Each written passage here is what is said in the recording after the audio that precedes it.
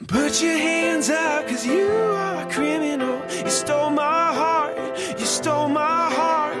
Put your hands up, 'cause you are a criminal. You stole my heart again. Well, first time was enough, so I thought. But a life of crime is hard to. Welcome to Now Hear This Entertainment, a podcast for fans of the guests who appear on this show, as well as fans of music in general, and a podcast for musicians, singers, songwriters, artists, entertainers who want to learn more to help them grow in what they're doing. I'm your host, Bruce Wozniak from Now Hear This Incorporated.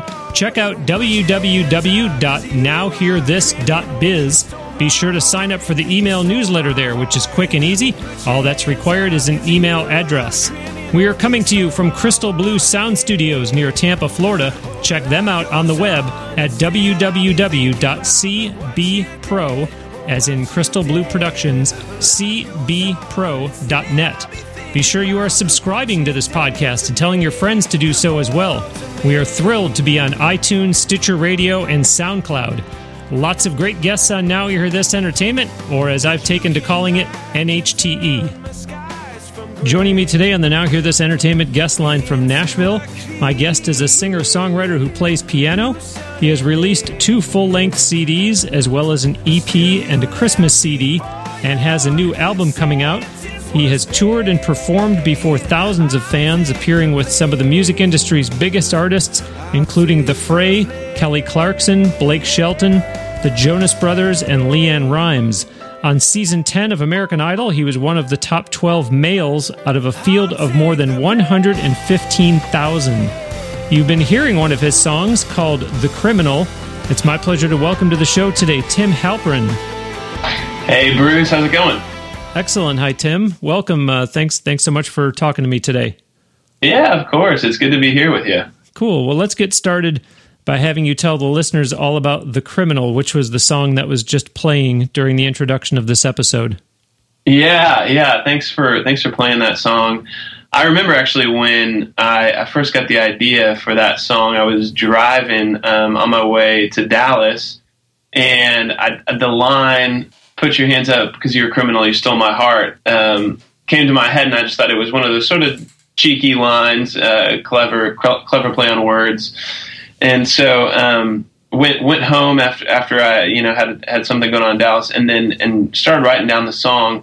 But that song is one of those where it took me a while to get to a final draft of it, just because I wanted to make sure I played with that same analogy of crime and any kind of dark sentiment there when it came to a love story. So it took several months, but yeah, I think it turned into a fun song and a fun hook. Awesome. Well, thank you for telling us about that. Now let's get to the important stuff. Happy birthday, one day late. Thanks, Bruce. How did you celebrate yesterday, or is the celebrating still ongoing? Birthdays aren't what they used to be. I feel like once you hit 21, birthdays are just kind of another day in the books. But it was good. Yesterday was kind of exactly how I would have wanted to celebrate my birthday, which was I was home in Nashville. I did have a couple meetings in the morning, but other than that, I was able to be with my wife and rode I got a scooter here in Nashville. That's my new toy. And so I was driving that around and then cooked steaks on the grill. And that was about it. So it was a wonderful birthday for me. Was the scooter a birthday present, or you already had it? Already had it. It was when we moved here, we live south of Nashville in an area where everything's about 1.5 miles or 2 miles away. And so I told my wife I really wanted to get a scooter, and she finally caved and let me get one. So yeah, it's pretty dorky, but I'm proud to be a dork, I guess, and I love riding it around. Well, not to mention that you save wear and tear on the car. Gas, that's right. The mileage, all that kind of stuff. Now, I have to ask, though, I can see where you're going with that. You're trying to be economical, but as someone who is a motorcycle rider, are you going to graduate to a motorcycle at some point, or is this where you're drawing the line? You ride a bike? I love it. Bruce, man, you're a rebel without a cause, dude. I would love to. I think it's it's funny because I got the scooter and it's almost like a gateway into the whole world of bikes. And I think I'd want a motorcycle for several reasons. One of them, though, being I want to get the motorcycle wave, and you know exactly what I'm talking about. Yep. I just did it over here. Did you? So do you ride yours everywhere? Well, I'm between bikes right now, thanks to an automobile driver who was kind enough to deliver me a broken ankle. Oh shoot! Yeah, but it's all good. I will ride again, he said. What kind of bike do you want to get? Well, I want to graduate up to a bigger Harley. I had a Kawasaki. It was a 750. Nice. And even though I'm not a big guy, it actually was too small of a bike for me. So I want to go big and go Harley. Come on, Bruce. Atta baby. I love it. But see, now this is cool because, this opens up a whole new avenue for you to write songs, because yes. I know I have a client that, she rides and she has written a song about what it's like being out there on the open road on the bike at night, just you and nothing around you. And I'm sure that you'll, all kidding aside, even if it is just the scooter, I'm sure you'll find all sorts of, new means of inspiration. Yeah, you're right. And two, here in just outside of Nashville, the rolling hills are so beautiful. And there's something about just being in the midst of that and in the open air, and I think it will lead to some inspiration. So yeah, we'll see what comes up. My next album, who knows, it might be called Scooter. I don't know. I feel like saying, here we are with Tim Scooter Halperin on NHTE. Maybe I'll change my artist name to Scooter Halperin. There you go. Well, in all seriousness, congratulations, not so much on the birthday, and my brother will be the first one to tell people wedding anniversaries are what people should really be congratulated on. Birthdays, heck, all you did was live another year. But congratulations on the new album, which comes out August 14th, but that people can start ordering today, June 10th, on iTunes. Tell the listeners all about what you've got coming out this time. Yeah, I am beyond excited for this. This album, I went and met with the guy who ultimately ended up being the producer for this record, and his name's Jeff Pardo, and he's as much a songwriter as he is a producer in Nashville, and well known for both. But I talked to him, and I just said, "Here's the deal, Jeff. I'm super proud of everything I put out. I'm kind of ready to just have some fun and do a really fun project." And so I took him a couple of ideas that I had, and he said, "You know what, this may sound crazy, but I hear this going 80s. And I was like, yeah, that sounds really crazy, but let's give it a shot. And so we just kind of ran with it. And you'll hear at the end of this podcast, I think you're going to hear one of those songs, and it's super fun. I can't wait to play them live. And so half of the record is going to sound like that, and the other half is going to be more in the wheelhouse of where I've been, which is singer-songwriter. But each song is real fun and special to me, and so I'm excited to put it out. And how did you come together with him? How did you get introduced to him? It's kind of a cool story. During the summers, I play at a lot of Young Life camps. And for those who may not be familiar, Young Life has camps all across the U.S., about 27. And Young Life is, it's basically, it's sort of like a ministry, but more than that, it's just college-age kids getting to hang out with high schoolers, and they do clubs once a week and, sing fun cover songs and stuff like that. And at the end of every year they go to camp, and so this golly, I don't even remember where the heck I was going with that. Of how you came to know your producer. Oh yeah. So anyway, a guy that I had met through the whole Young Life thing is now with Capitol Records in Nashville. And so we met up, and he said, gosh, you should really connect with my friend Jeff, this producer, who's also an incredible songwriter. so we met up that way and turned into to be a great connection and friendship, and I was very impressed with him. And, getting back to the discussion about the scooters, in all seriousness, as a songwriter, of course, it always is a very welcoming experience when you do have new sources of inspiration, be it a scooter, be it meeting Jeff for the first time, who you said is as much a songwriter as he is a producer, even something like going to the Young Life camps. And, look at how, obviously you're in a great spot being in Nashville. And it just sounds to me that so many doors have opened for you because of all these different experiences that you've been open to getting involved with.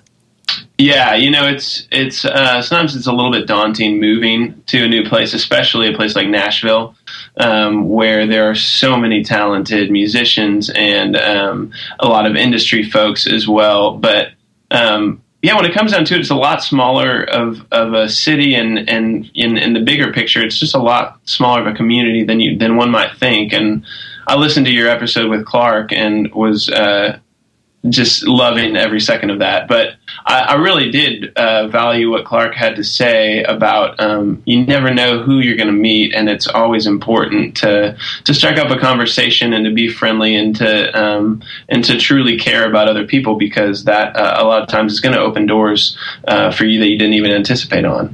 Yeah, absolutely. And I will go back and have you comment on the moving to Nashville aspect. But first, just so that the listeners can kind of get caught up here on what we're referring to, if you didn't hear it, listeners, go back and listen to episode 64 with Clark Nowlin. That's who Tim is referring to.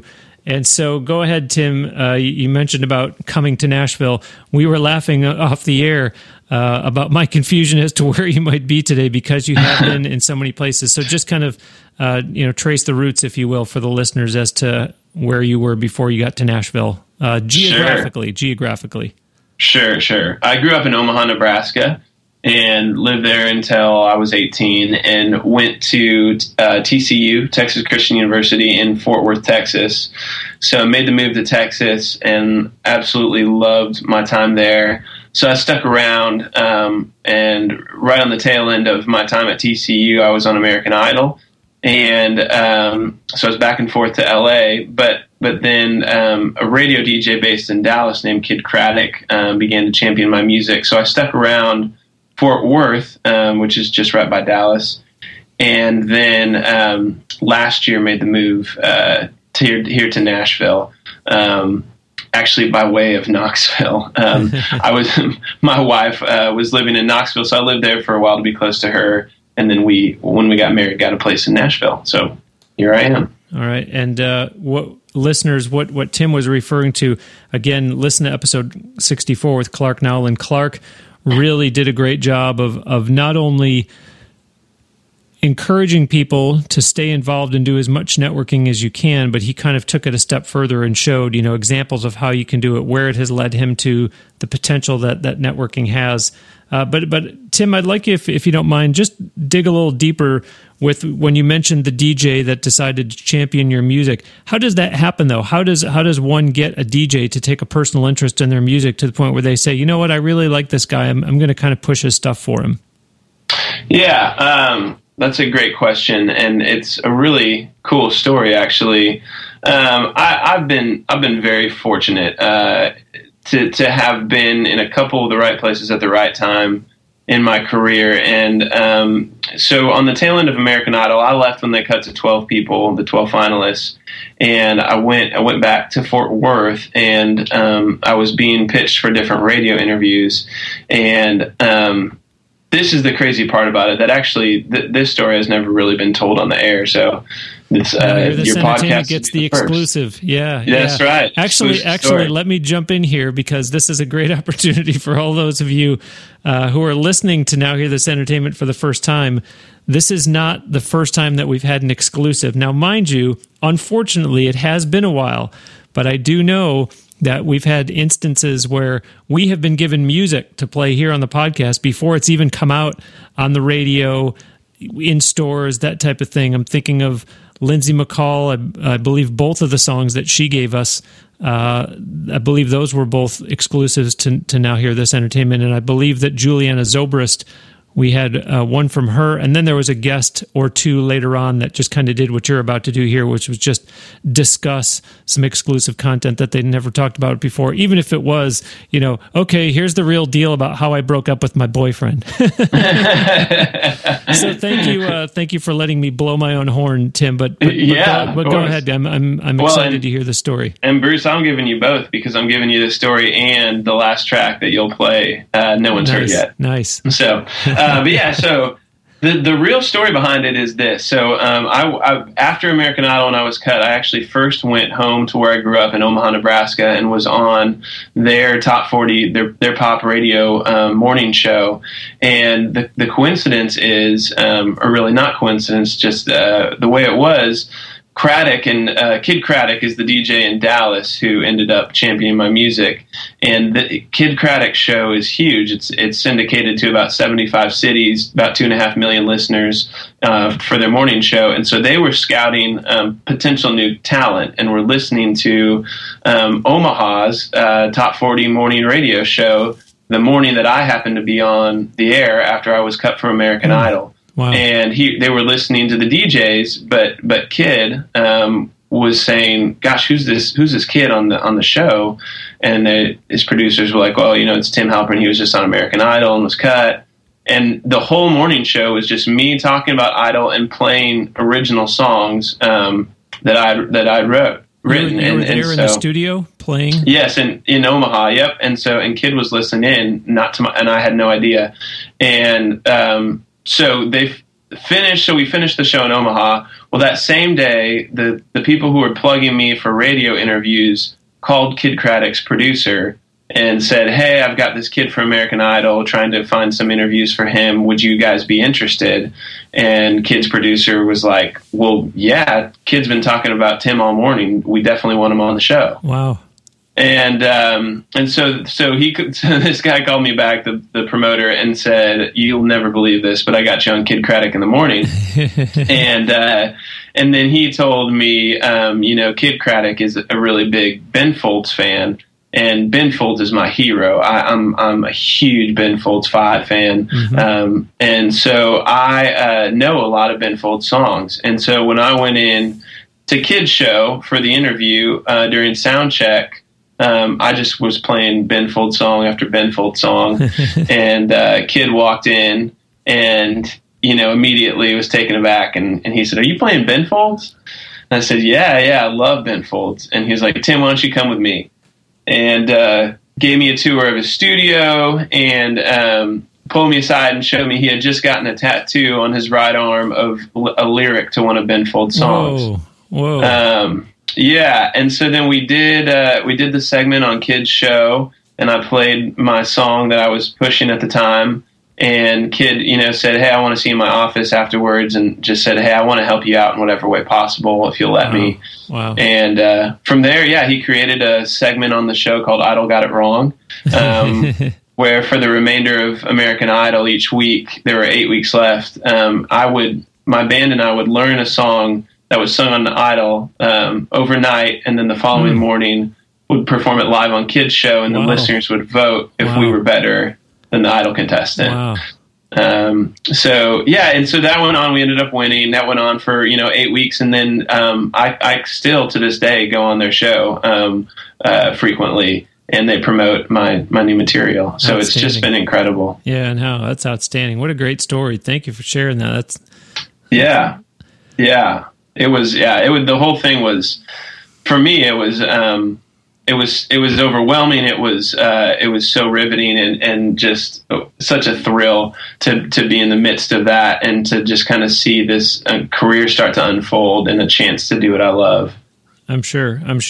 So the lead into all that, we were talking about the new album and what people can expect, etc. And a couple of weeks ago, you shot a new music video. So I'm curious, when will people be able to see that? Which song is it for? And is there anything you want to reveal about what they will see? Yeah. Thanks for asking. We shot a video in LA, and the song is called Love That Lasts. And the premise of the song, it's about a real story, but basically it's about a girl who is looking looking for love in all the wrong places, kind of a thing, and sort of sacrificing who she was to find that. And so the video, though, because it's another one of the 80s esque songs, I wanted to do some kind of 80s concept.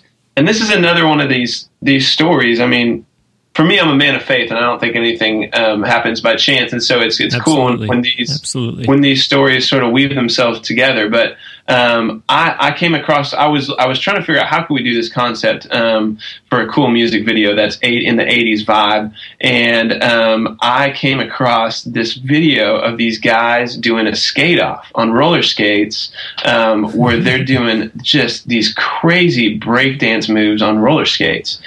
And I was like, this is so rad. Like, it's so different. And so I emailed one of the guys, and he said, yeah, I mean, actually, we're roommates, and we both would love to do some kind of, music video. Wow. So I was like, okay, so now I just got to figure this out. And they both were in LA. And so then my friend Haley Arantia, who's on the show The Goldbergs on ABC, which is an 80s throwback sitcom, she was in Nashville recording, and met up with her and told her I might be out in LA, and so we should hang out because I want to film this music video, and told her what it was about, and told her it was about these jam skaters. And she said, well, that's funny. I know a guy who does that. And I said, well, really? Well, what's his name? And Brandon Perea. It was the guy that I had been emailing with. Wow.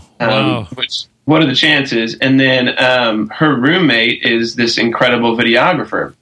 And so all the pieces suddenly came together, and then I'm like, I'm an idiot. Haley, you should be in the video because the whole TV show you're in is about the 80s. And so it all worked out. So the video, it does have a storyline, but you're going to see some incredible skating tricks from the sport that is kind of underground, but is just jaw-dropping what they can do on roller skates. So that'll be out June 18th. So a week after you're listening to this. Beautiful story. That's tremendous. Yeah. I am Bruce Wozniak, and joining me today on the Now Hear This Entertainment guest line from Nashville is singer-songwriter Tim Halperin. Visit his official website at www.timhalperin.com. And of course, do interact with him on social media too. There are links at the bottom of his website homepage to his Facebook, Twitter, and YouTube. And of course, purchase his music on iTunes or right on timhalperin.com. As we were just discussing, starting today, you can pre-order his new album and keep up with him online so you can also find out where and when he'll be performing live. Be sure that you're also checking out www.nowhearthis.biz, that's HEAR, and sign up for the e-newsletter there and subscribe to this podcast and tell others about it too. Subscribing is free, and it makes it so easy to get the show every week. It will just download automatically when a new episode comes out, so you don't have to go looking for it. If you're a new listener to the show, thank you.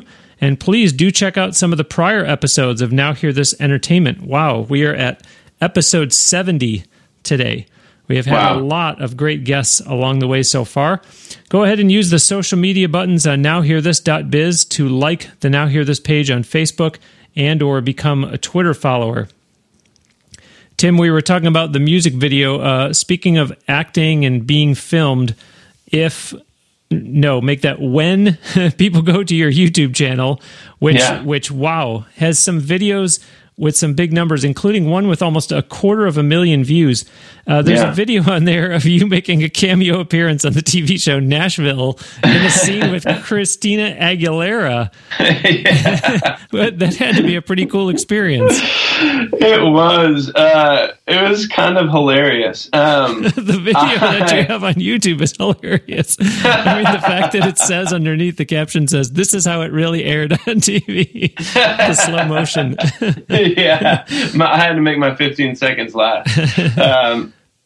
So I was reading a book called Love Does by Bob Goff, and there's a chapter in there where he sneaks onto the set of National Treasurer 2 with his friend and talked about how they just acted like they were in Nicolas Cage's Posse and just walked right through and nobody questioned them. And so I was like, true story? Oh yeah, true story. Wow. And so, and I had just been on this sailing trip with Bob and his wife, and so I was just very inspired by the guy, you know, himself and his book. And so I told my wife Kylie, I was like, "Gosh, how fun would it be if we could sneak onto the set of Nashville?" and so I just started Googling, you know, maybe, you know, location leaks for the show Nashville, stuff like that. And there was one. It took a while, and I came across a link that said, you know, click here if you want to apply to be an extra on the show. So I was like, all right, well, maybe I can just do it that way. And so I filled out this really long application. I mean, it was pretty insane how long it was. And then I hit submit. And I mean, I don't know if it's because I'd had the American Idol credit to my name, or, you know, I guess that counts as acting experience, or what the deal was. But literally 2 minutes after I hit submit, I got a phone call from the casting agency, and they said, "Hey, we could really use you for tomorrow." Wow! Wow! And I was like, okay, well, that was quick. And then Kylie, my wife, filled out an application too, and so I told them, and so they invited her as well. And so yeah, I had been, you know, I did the whole American Idol thing, and then I had visited my friend Haley on the show The Goldbergs.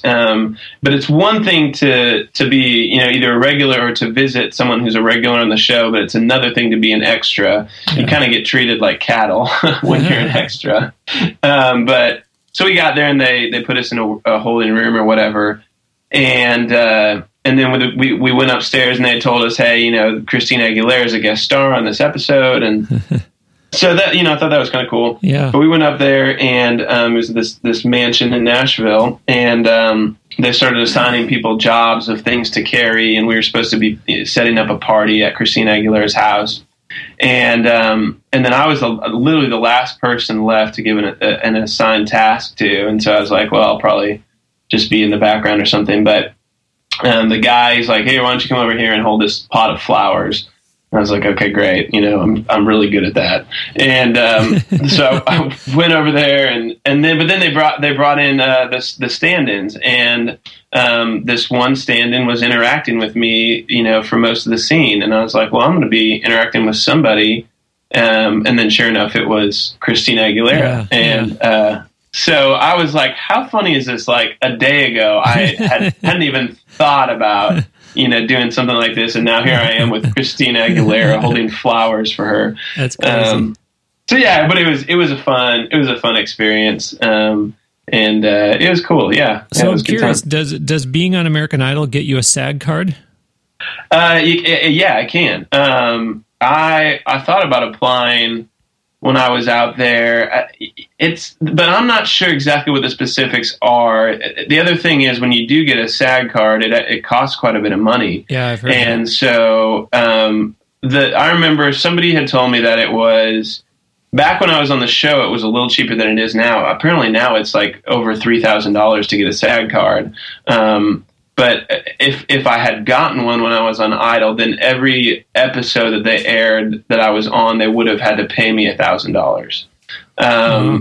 And so it's a little bit of a gamble, because you don't know how long you're going to be on the show or stay. Sure. And so you could put this investment in and potentially not get it back. Yeah. So I haven't gotten one. Plus the fact of I'm not serious about an acting career. And at this point, at least, I don't think I will be. But so it's not really worth it for me to get one and pay membership dues. Mm-hmm, mm-hmm. Okay, now it's time for Bruce's Bonus. This is a segment here on Now Hear This Entertainment where I take off my hat as podcast host and put on my hat as president of Now Hear This Incorporated, giving a helpful tip for the listeners that are musicians, singers, songwriters, entertainers who are out there trying hard to make a go of it. Today's bonus is, you're not better than anyone, but you especially don't want to alienate the sound guy. Remember, he has the ability to control a large part of how you sound throughout your show. Everything from volume to your highs, mids, and lows, and even effects. You'll go a long way if you endear yourself to the person running the controls at your shows.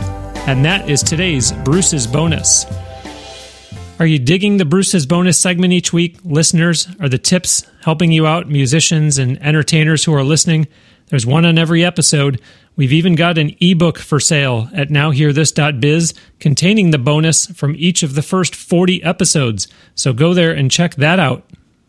Last week on the show, Victor Wainwright talked about touring with his band, the Wild Roots, but then also going on the road with the band Southern Hospitality.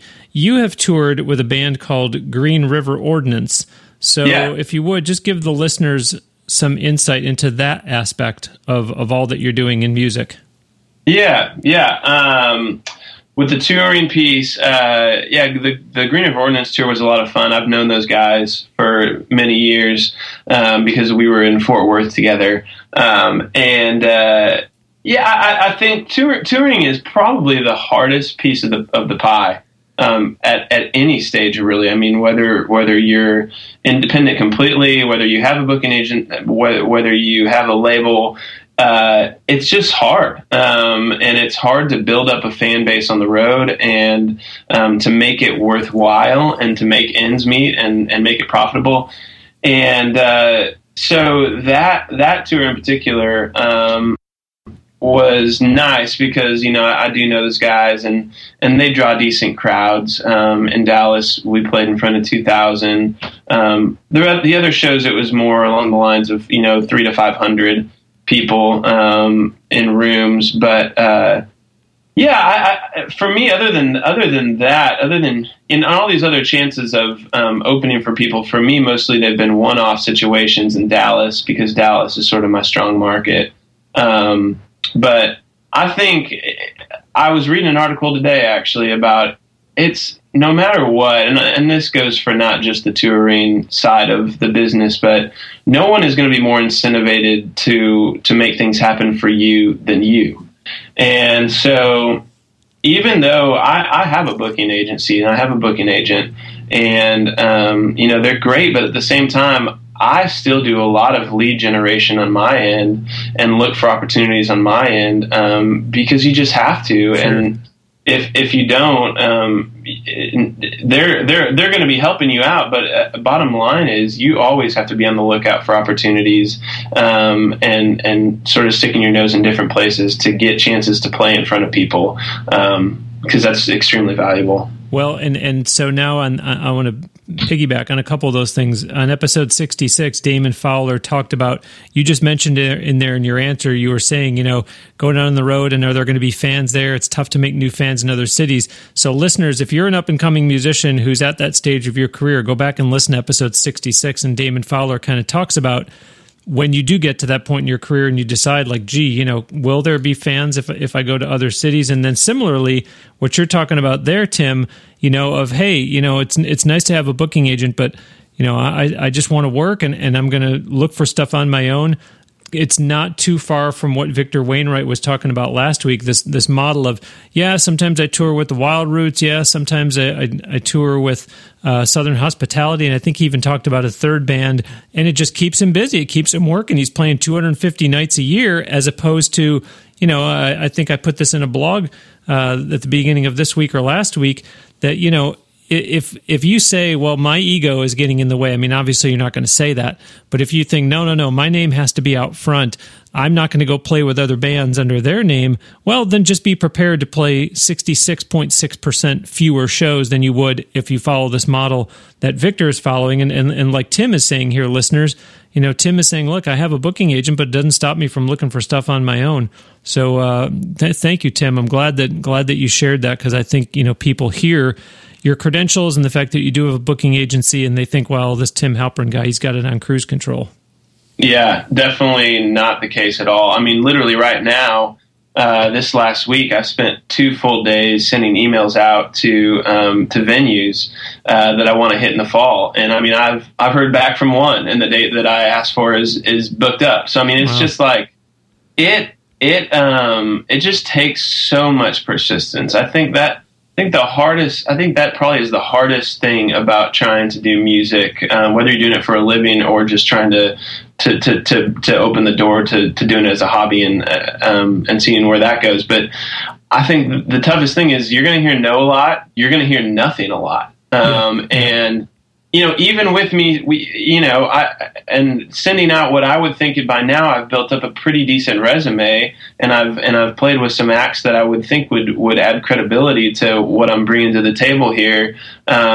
So it doesn't matter sometimes. I mean, it really people that are doing booking at venues get 100 emails a day, and your persistence is going to pay off in the end. But it feels like this long struggle, and that hasn't gone away. And I've been doing it full time now for about 4 years, and so yeah, I just think that's just the mentality you have to have is, I'm just gonna work. I'm gonna work my butt off because I love this, and that's just something that it's not gonna be.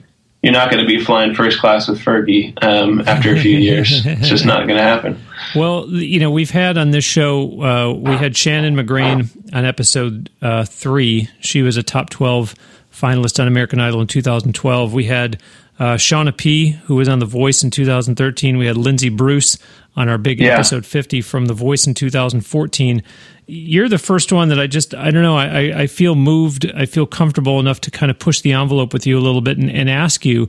Yeah. Granted, it's been 5 years since Idol, and I'm about to sit here and I have another question in the on deck circle here about all these big names that you've been on the same bill with. What does that email look like that you're sending to these venues? I mean, how much do you play the American Idol card? I mean, granted, it's, well, Bruce, I wasn't a top 3, I wasn't a top 5, but, like you said, with being an extra on Nashville, who knows? Maybe that carried some clout.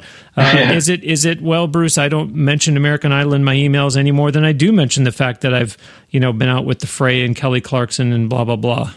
Yeah. That's a great question. I've changed my style, I think, over the years of how I send a pitch email when it comes to shows. What I've put together is a pretty solid one sheet in a PDF format. And so I think now, especially today in the market that we're in now, being quick and to the point and knowing how to capture your biggest strengths and what you bring to the table in a paragraph is going to be crucial. And so in an email, I'm gonna tell the person, hey, my name is Tim Halperin. I'm a singer-songwriter from Nashville, Tennessee. And I will say, I'll include, I was a finalist on American Idol.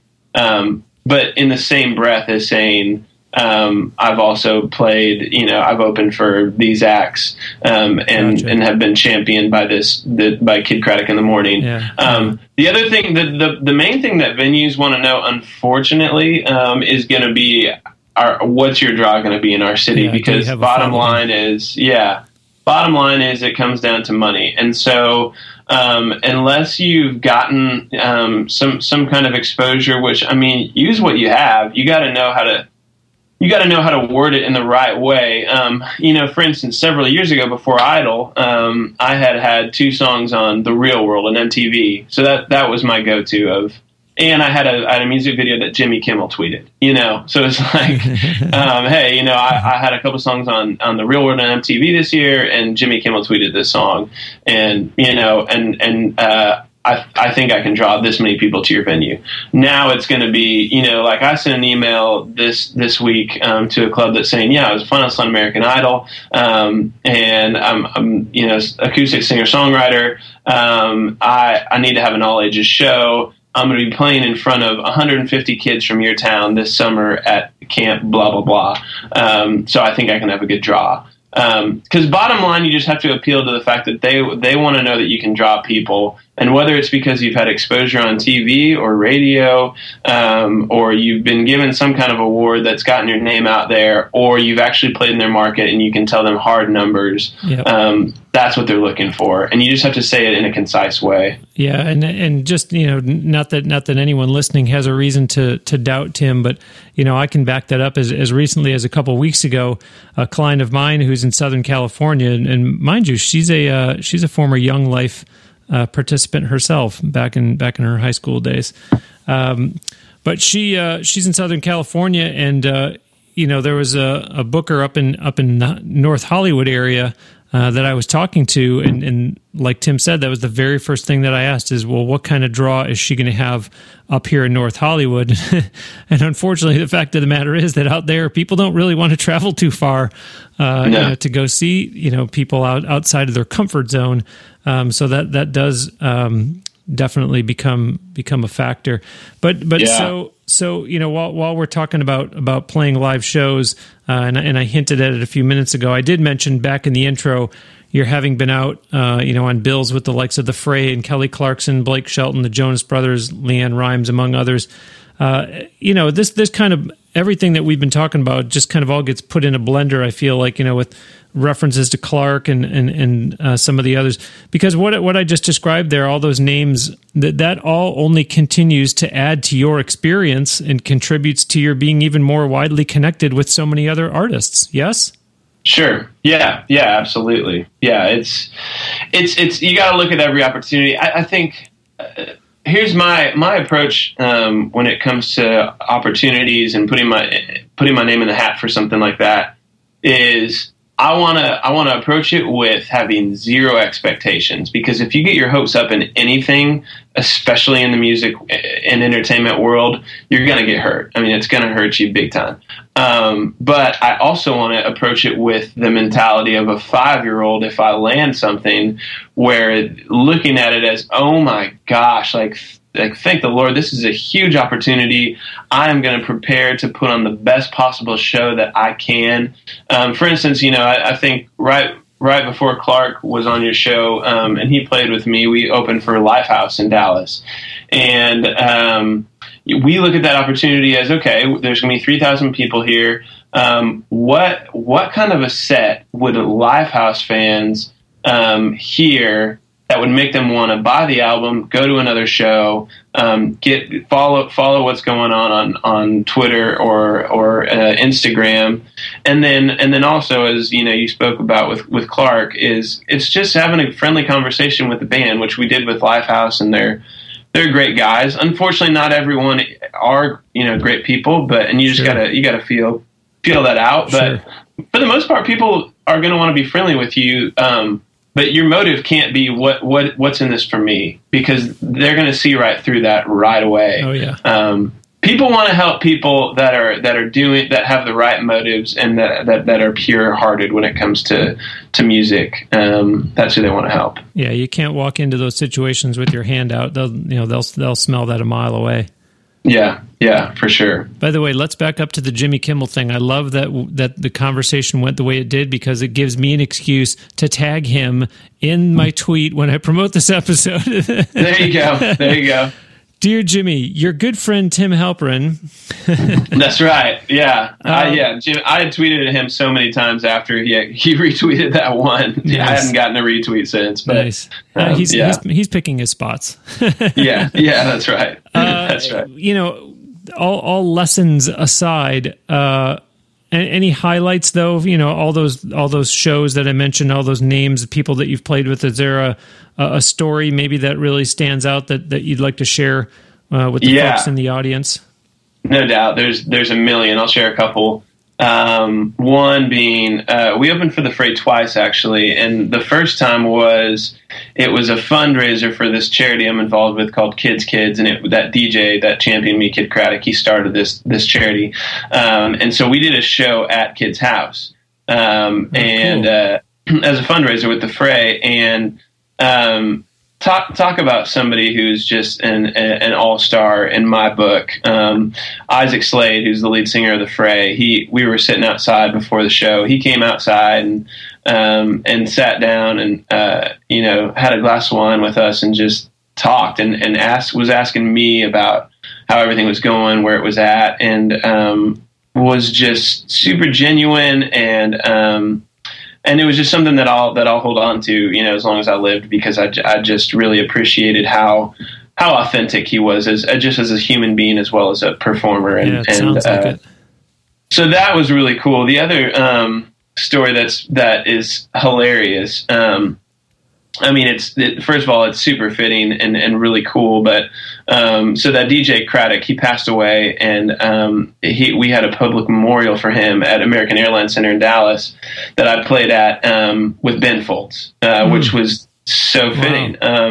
And so there we were celebrating Kid, and I was getting to play a show with my hero, which was the connector piece to our relationship, anyways. Yeah. And so before the show, I had never met Ben Folds, and I was freaking out. I didn't know what to say to him because I had so many things I wanted to say to him. But what I ended up telling him was this story about, I don't know if you recall, but when iTunes came out with a social media platform at one point, I think it was called iTunes Plus, and it just flopped. It failed miserably. But when they opened it, the day they opened this platform, I signed up as a fake Ben Folds account, and so I literally copied his picture and bio from Twitter, and I put it on this page, and the only thing I did as fake Ben Folds was buy the Tim Halperin EP. So that's beautiful. It looked like Ben Folds was buying my music, and I turned around a few days later, and there are thousands of people following this fake account because they think it's really Ben Folds.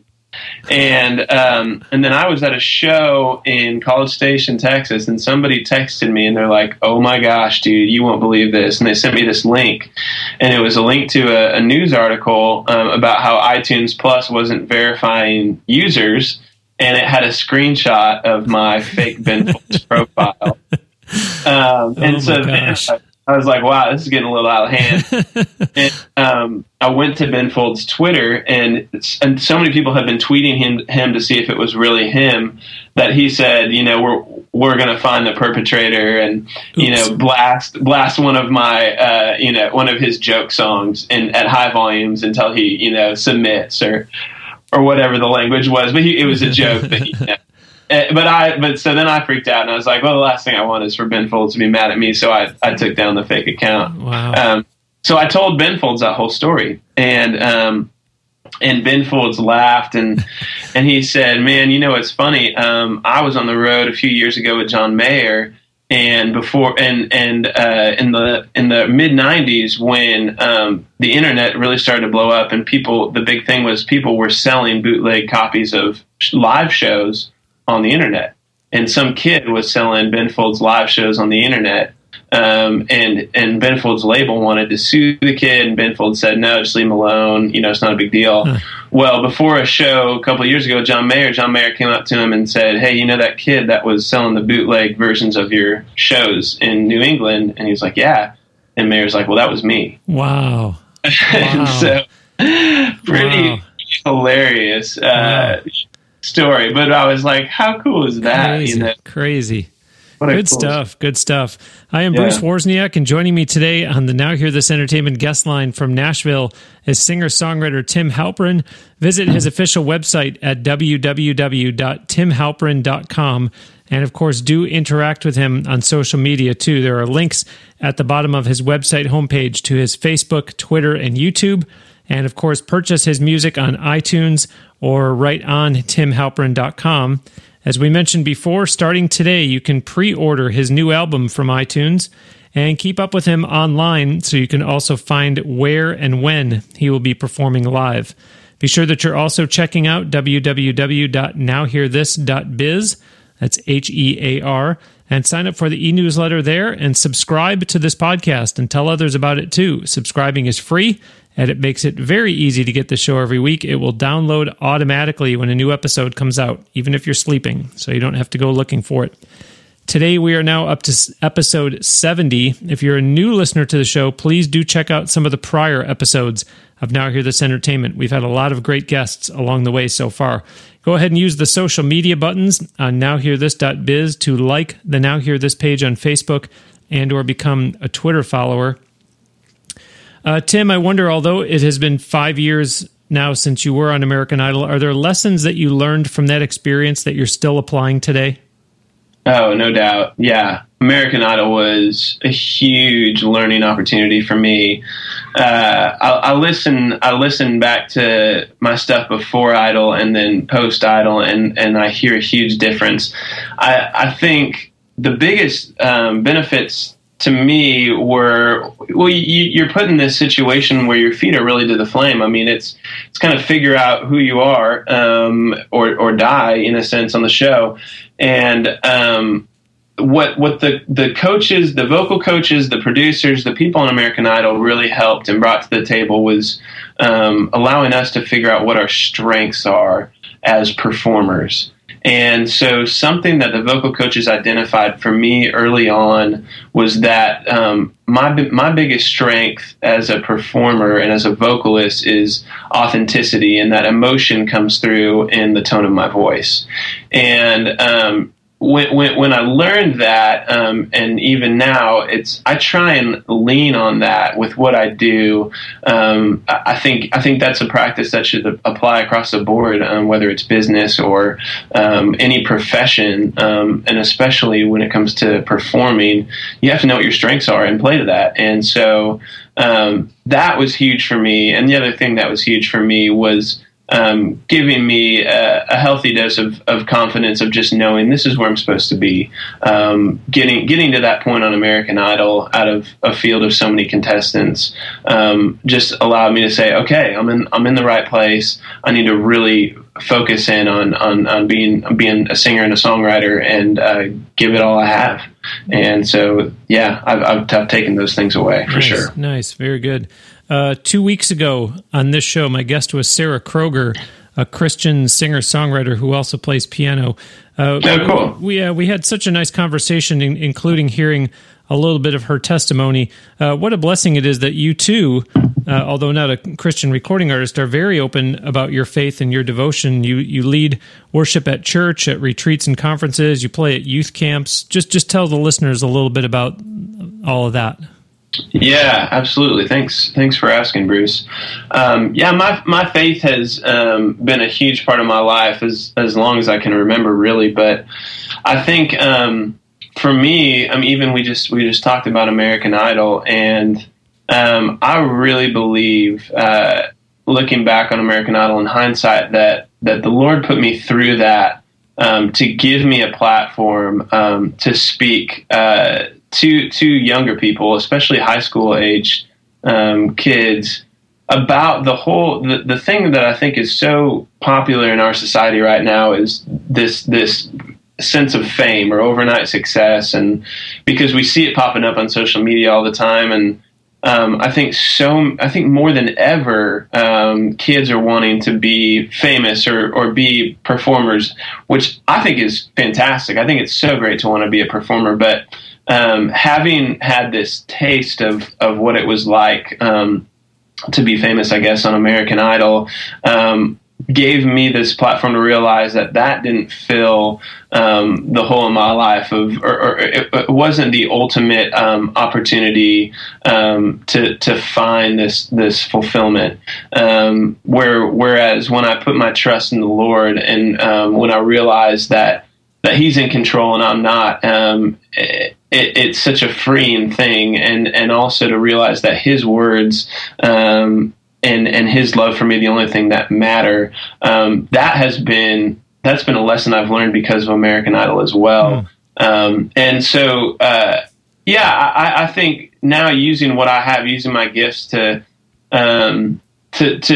write songs. I mean, to lead worship, of course, I love leading when I get the opportunity, but also I think my purpose is to write songs that may not be explicitly Christian songs, but have truth in them, and that hopefully will point others to truth, and at least plant that seed. And I think that really is what I'm about, and is sort of, if I had a mission statement, that would be it. Yeah, because you can still do his work without actually being a Christian recording artist, and by having songs with positive messages and doing the type of work that you are, you're still serving him, just not as directly as it might be to someone who's watching someone like Sarah or the other Christian artists that I've had on my show, and actually sure. speaking of a ministry, you also are very involved with charitable efforts, specifically funding cancer research and helping terminally ill children. A few of your songs are part of all this. Tell the listeners what this is that I'm describing. Yeah, for sure. And I think also on that last point too, I think I have a ton of respect for Christian artists. I think that some people who choose to follow Jesus and are songwriters or singers, their mission becomes sort of an internally a church focused art, which is for the church and building the church up, and I think that is so valuable. What I do is probably on the external side of that, and my audience isn't necessarily all believers or aren't all Christians. Sure. But I think is also something that's valuable though and necessary of spreading the love of Christ, and also I think like in Young Life, I identify so much with Young Life because it's about reaching the furthest kid out, the kid that may not walk into a church or may have had maybe a bad experience with the church in the past, but trying to break down those walls and those barriers. But going back to your question, part of what I do is giving back, and I think it's not necessarily something that I do just to check it off a list, but when it comes to kids, the other things I've worked with Susan G. Komen for The Cure for a few years and did some songs with them to help fund the fight against breast cancer. And then more recently, I've worked with Kids, which is, again, Kid Craddock started this foundation, who's a DJ, and each year they take terminally and chronically sick children and their families to Disney World. And when I first started working with Kid and I saw what was going on with this foundation, I mean, my heart was all for it. And so I talked to Kid and I just said, what can I do to be a part of this? And so Kid asked me to write a song for the charity that they could use for videos and for the trip and sort of as a theme song for that year. And so I did. I put it on my first album, and all the proceeds went back to Kids. Since then, I've written 2 other songs for Kids, and I've been on the trip for the last 5 years. And going on that trip and seeing these kids who have spent most of their lives in hospitals finally get a chance to go on vacation, and let alone Disney World. Mm-hmm. And they roll the red carpet out for these kids, and they cut every single line, and wow. And just bring all kinds of characters to them. And fantastic. It's unbelievable. I mean, and to see that through their eyes, it's life changing. And so I have just found so much joy in that work. Yeah, that's great. That's great. Yeah, outstanding. Yeah. Well, unfortunately, we're out of time, but we are going to close today with a song of yours, Tim, called "Dance." So before we let you go, just tell the listeners, please, if you would, all about this song. Yeah, my hope with this song, if you're listening right now, is to get you out of your chair and moving around. This was a song that I wrote on a flight when I was feeling so good about. I was engaged at the time and ready to get married, and this song is about just not taking any moment for granted, and it's about taking off your shoes and dancing under the moonlight on a beautiful night. So it's fun, and I hope you enjoy it. Outstanding. Well, thanks so much, Tim, for making the time today, and continued best wishes with everything you're doing. God bless you. I appreciate you being on the show. It's great to talk to you.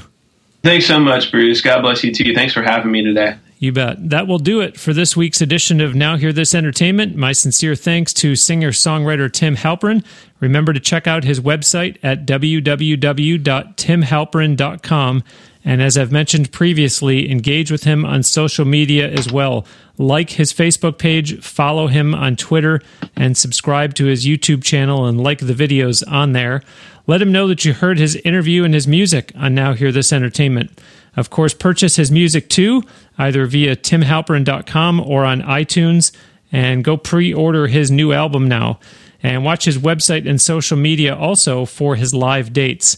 Don't forget to visit www.nowhearthis.biz and sign up for the email newsletter there by simply putting in your email address. And of course, please do subscribe to this podcast and tell your friends about it. And give us a nice review on iTunes or Stitcher Radio, hopefully accompanied by a 5-star rating. That does help the show very much. If you are listening on SoundCloud, remember that you can like and share episodes there, and you can also follow on SoundCloud, which is just like subscribing. Let's get your feedback on the show, too. Post your comments or questions on the Now Hear This Facebook page. There are links to it and Twitter, and even the Now Hear This official YouTube channel, all on nowhearthis.biz, or send us an email. The email address is on the contact page of nowhearthis.biz. We have been recording this show at the great facilities at Crystal Blue Sound Studios near Tampa, Florida. Check them out online on their great new website at www.cbpro.net. That's CB, as in Crystal Blue. Thanks for listening. We'll send you out today with another song from Tim Halperin. This is the one he just talked about. It's called Dance.